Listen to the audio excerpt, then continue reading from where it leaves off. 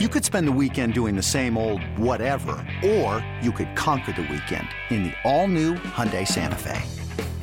Visit HyundaiUSA.com for more details. Hyundai, there's joy in every journey.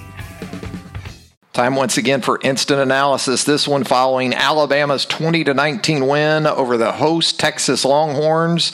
Travis Reier, senior analyst for BOL, still inside Darrell K. Royal Texas Memorial Stadium in Austin, where the dust has finally begun to settle after an absolutely crazy fourth quarter that saw Bryce Young do Heisman Trophy winner kind of things. Ugly for the most part, though, for Alabama. They'll take the win. You never turn down a road win of any kind. I can tell you, 105,000 strong here at DKR, and they were at full throat for much of the afternoon. Alabama had something to do with that. Too many mistakes, as evidenced by the 15 penalties for 100 yards. And give Texas some credit. Sark had a plan. You knew he would offensively.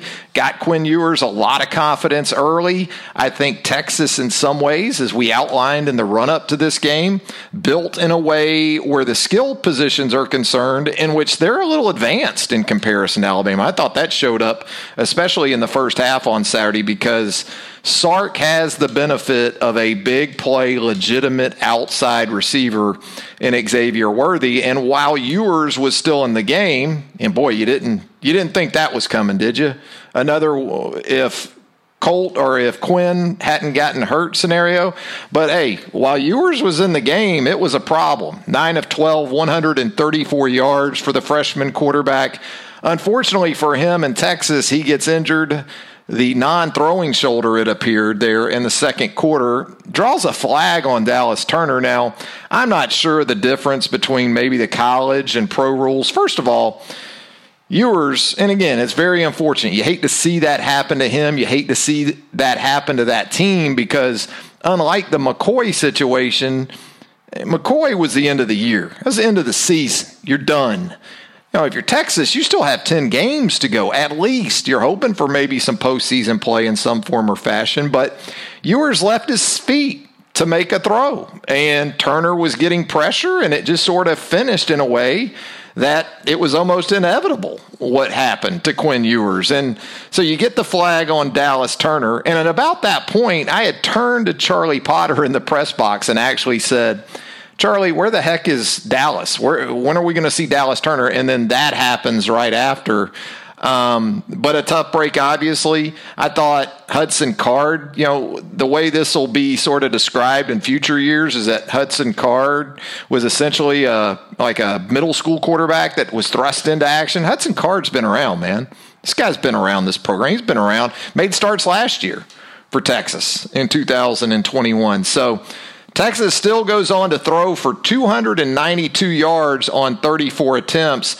Bryce Young for Alabama, 27 of 39, 213 yards, 1 touchdown. And when you just look at total yards and a lot of other stats, it is a dead heat. Alabama with 374 total yards, 188 of those in the fourth quarter. So more than half of Alabama's total yards in the game come in the fourth quarter. Alabama through the middle stages of Saturday's game offensively, I don't have the answers for you. I've got some thoughts as we'll go around this football team, but it was a dearth.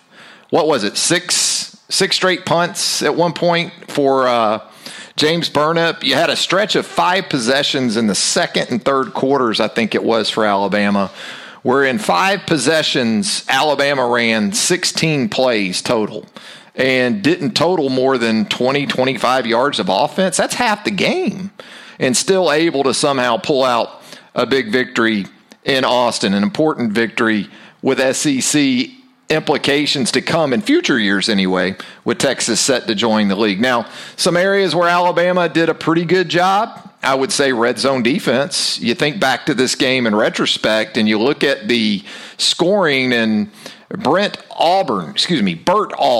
How about that name for a kicker? I mean, if a kicker for an opposing team has Auburn in his name and he's kicking against Alabama, you're probably thinking he isn't going to miss many. It doesn't seem like opposing kickers miss much anyway against Alabama, but if his last name's Auburn, it's almost got to be automatic. But Bert Auburn did have the 4 field goals in the game. Tough for Texas in retrospect, though, and give Alabama defensively some credit for this. 3 of his made field goals were from the red zone, and then he had the pull to the left there. I think Nick Saban said post-game that maybe Will Anderson got a hand on it. I thought he just yanked it. The snap was a little high, and that kind of threw the operation off. But red zone defense ended up being a big thing. Now, Alabama offensively didn't get into the red zone much. Some of that had to do with Jace McClellan ripping off the 81-yarder there late in the first quarter to give Alabama a 10-3 lead. Alabama has 2 runs of 80-plus yards in the last 5 seasons or so. And I want to say Jace has both of them. He had the long one at Arkansas in 2020. Remember that? That was mop-up time. And I want to say that was 80-plus, like 85. So Jace has shown some big play potential and ability here during his time at Alabama. But both these offenses early, because running back is such a strength for them, saw a lot of 2-back stuff. Saw it with Alabama, Jahmyr Gibbs, Jace McClellan in there early together. They had a big first quarter, had somewhere in the neighborhood of 140 scrimmage yards between the two. Now, over the final 3 quarters, I think it was more like 61 scrimmage yards. So it wasn't something that Alabama was able to sustain. And then ultimately, your guys on the outside have to make some plays.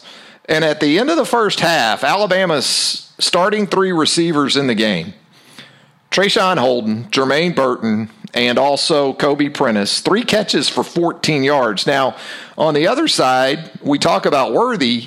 Worthy had made an impact with a couple of explosive plays there, especially with Ewers still on the field. Jordan Whittington had made a couple of plays at the wide receiver position. So it was a very wide discrepancy as far as outside production in the passing game. What I will say is, in another area that you like what you saw from Alabama against that Texas run game, you figured Alabama up front would have an advantage and should be able to hold things down with Bijan Robinson and Rashawn Johnson and the rest of that Texas run game. We saw a little bit of former Alabama running back Keelan Robinson in the game too. 79 rushing yards for Texas in the game Saturday, just 2.4 yards per carry. Now, Alabama, once you get beyond McClellan's 81-yarder, it wasn't exactly a prolific rest of the afternoon. That was essentially half of Alabama's rushing total on one play, and it gave Alabama in large part that 6.7 yards per carry, which we saw that in the opener against Utah State. The yards per carry looked good, and that had a lot to do with a couple of explosive runs, one by Bryce and one by Jahmyr. So the backs for both these teams, very important, we figured, in the passing game. How about Jahmyr Gibbs with a team-high 9 targets? And look, when Alabama needed it on the extended play there in the fourth quarter, it was Gibbs. It was Gibbs that Bryce Young dialed up, and they were able to connect to give Alabama that 17-16 lead there in the final stanza. So good stuff from Jahmyr Gibbs, more so as a receiver. You had the one explosive play.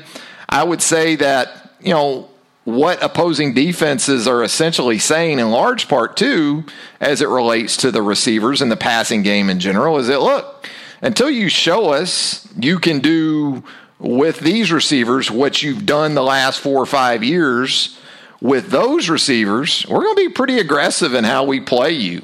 We're going to man you up more than probably what you're used to seeing. Now, we saw defenses do it last year, too. And they were able to get home in the pass rush before Bryce could always take advantage of Jamison Williams and John Mechie. But, this time around, I think opposing defenses are looking at it from a couple of different standpoints. First of all, we're not afraid of your outside guys.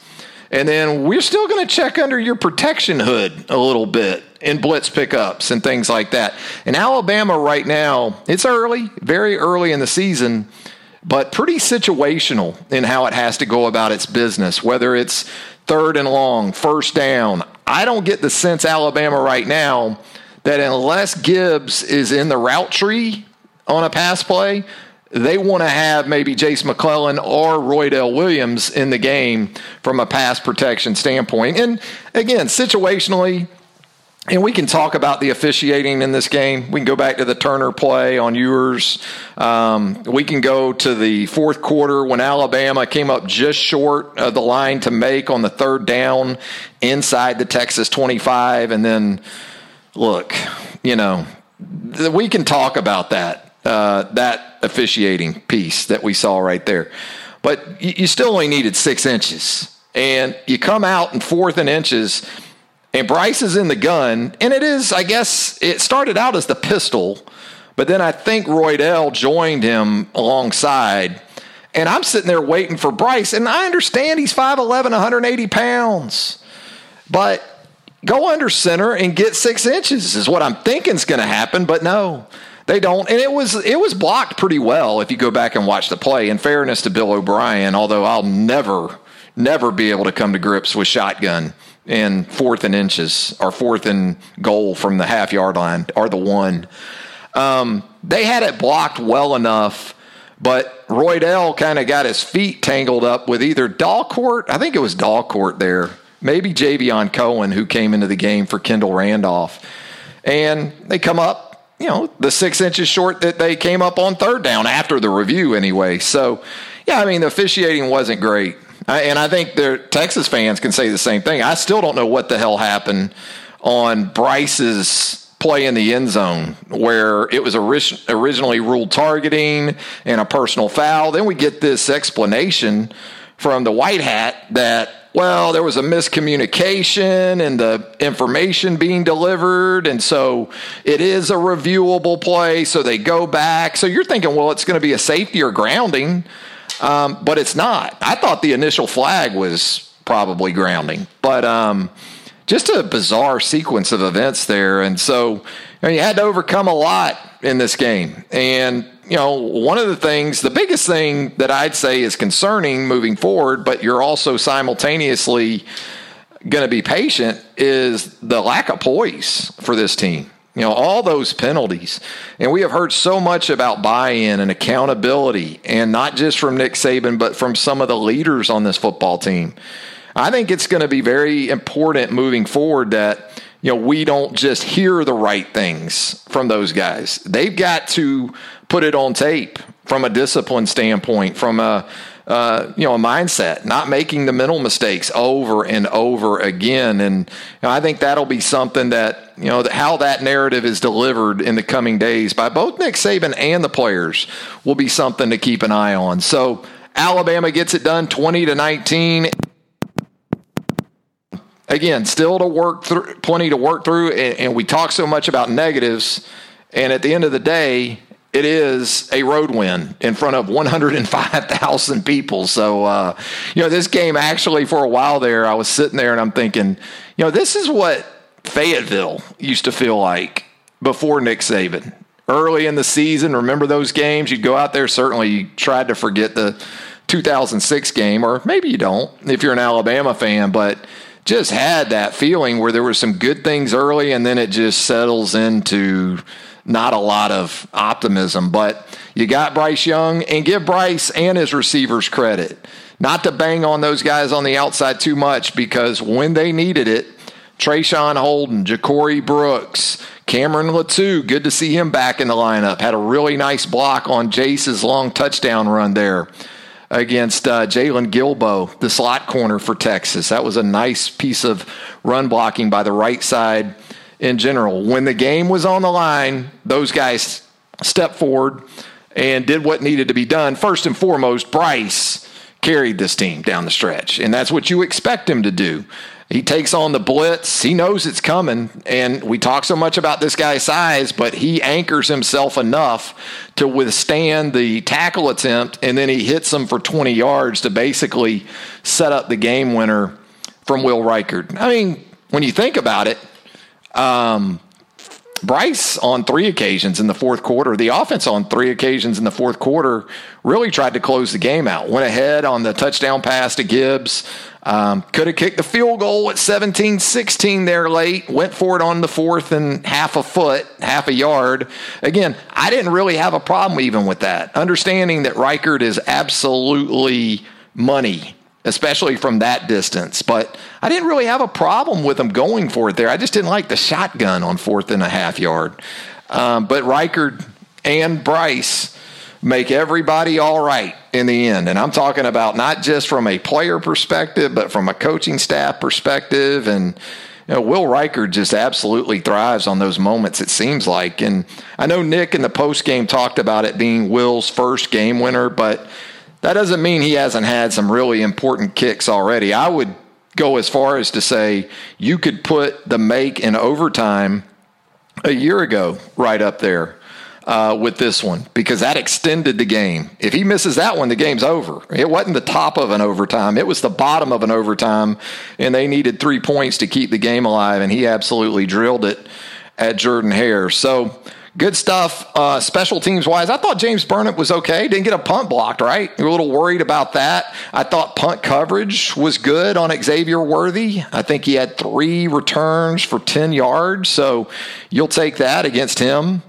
And, we talk about big field goals and we talk about red zone defense, and we get caught up in end of game scenarios, which that's what people remember. I get that.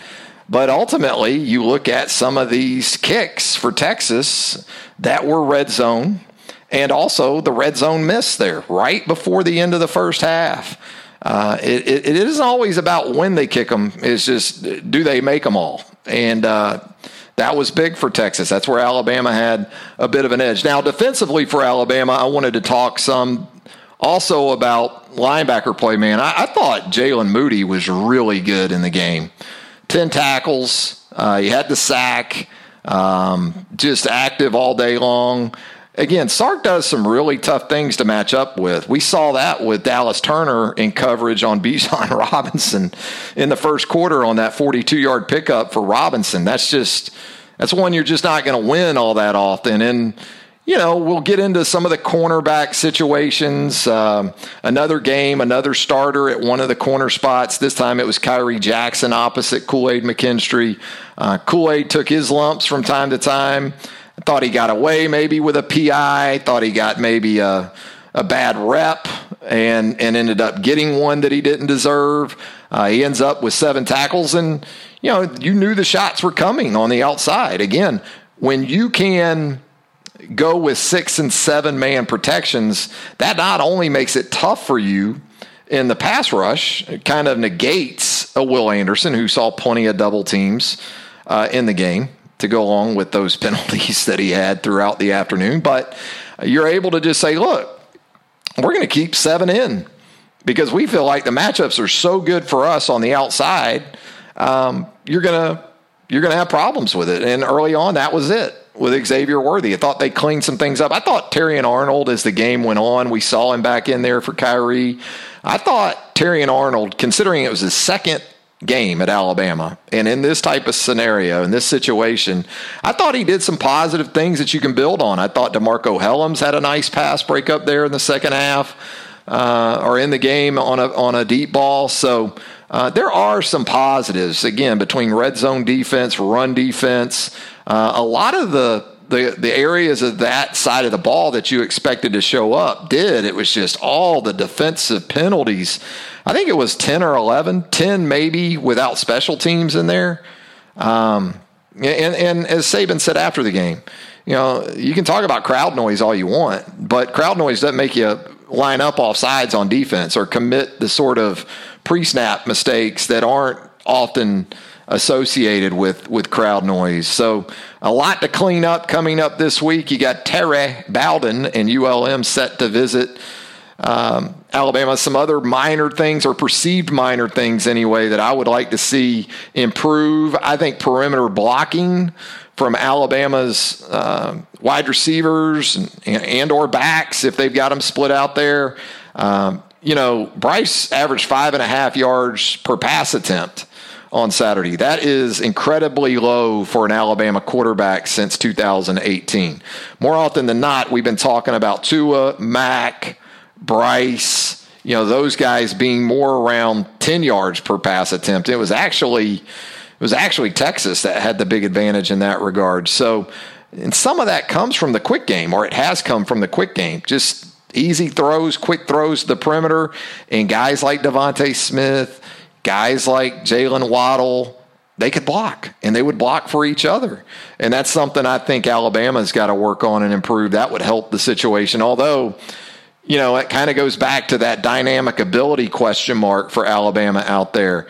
Something that also made those aforementioned guys great in that scenario was that even when they didn't get a block, they could make that first guy miss. So you got a little bit of a two-way situation going on right now with the inability to get over the top, and you're not able to make enough people miss there in the open field. All in all, though, you'll take it at 2-0. I know you're going to assign style points. I kind of think back to that game at Florida a year ago, and ultimately, did it really prove to be a great indicator in terms of the path that those two teams would travel? Yeah, I don't think so. I think we know what happened to Florida from that point forward, but you know, something we did learn from that game in Gainesville is that it's not always going to be easy. And so while this Alabama team, is being talked about in terms of being dominant week in and week out, well, found out in week 2, it's probably not always going to be easy for Nick Saban's 16th team in Tuscaloosa either. We got plenty of coverage for you at BamaOnline.com. Check us out, Charlie Potter. All kinds of coverage coming out of the press box there at Darrell K. Royal Texas Memorial Stadium.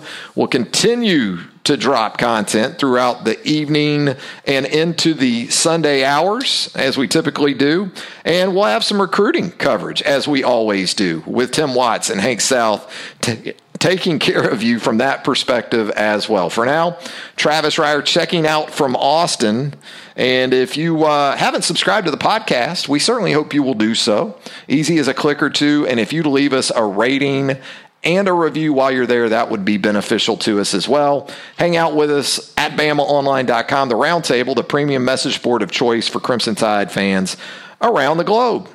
Until next time, so long, everybody.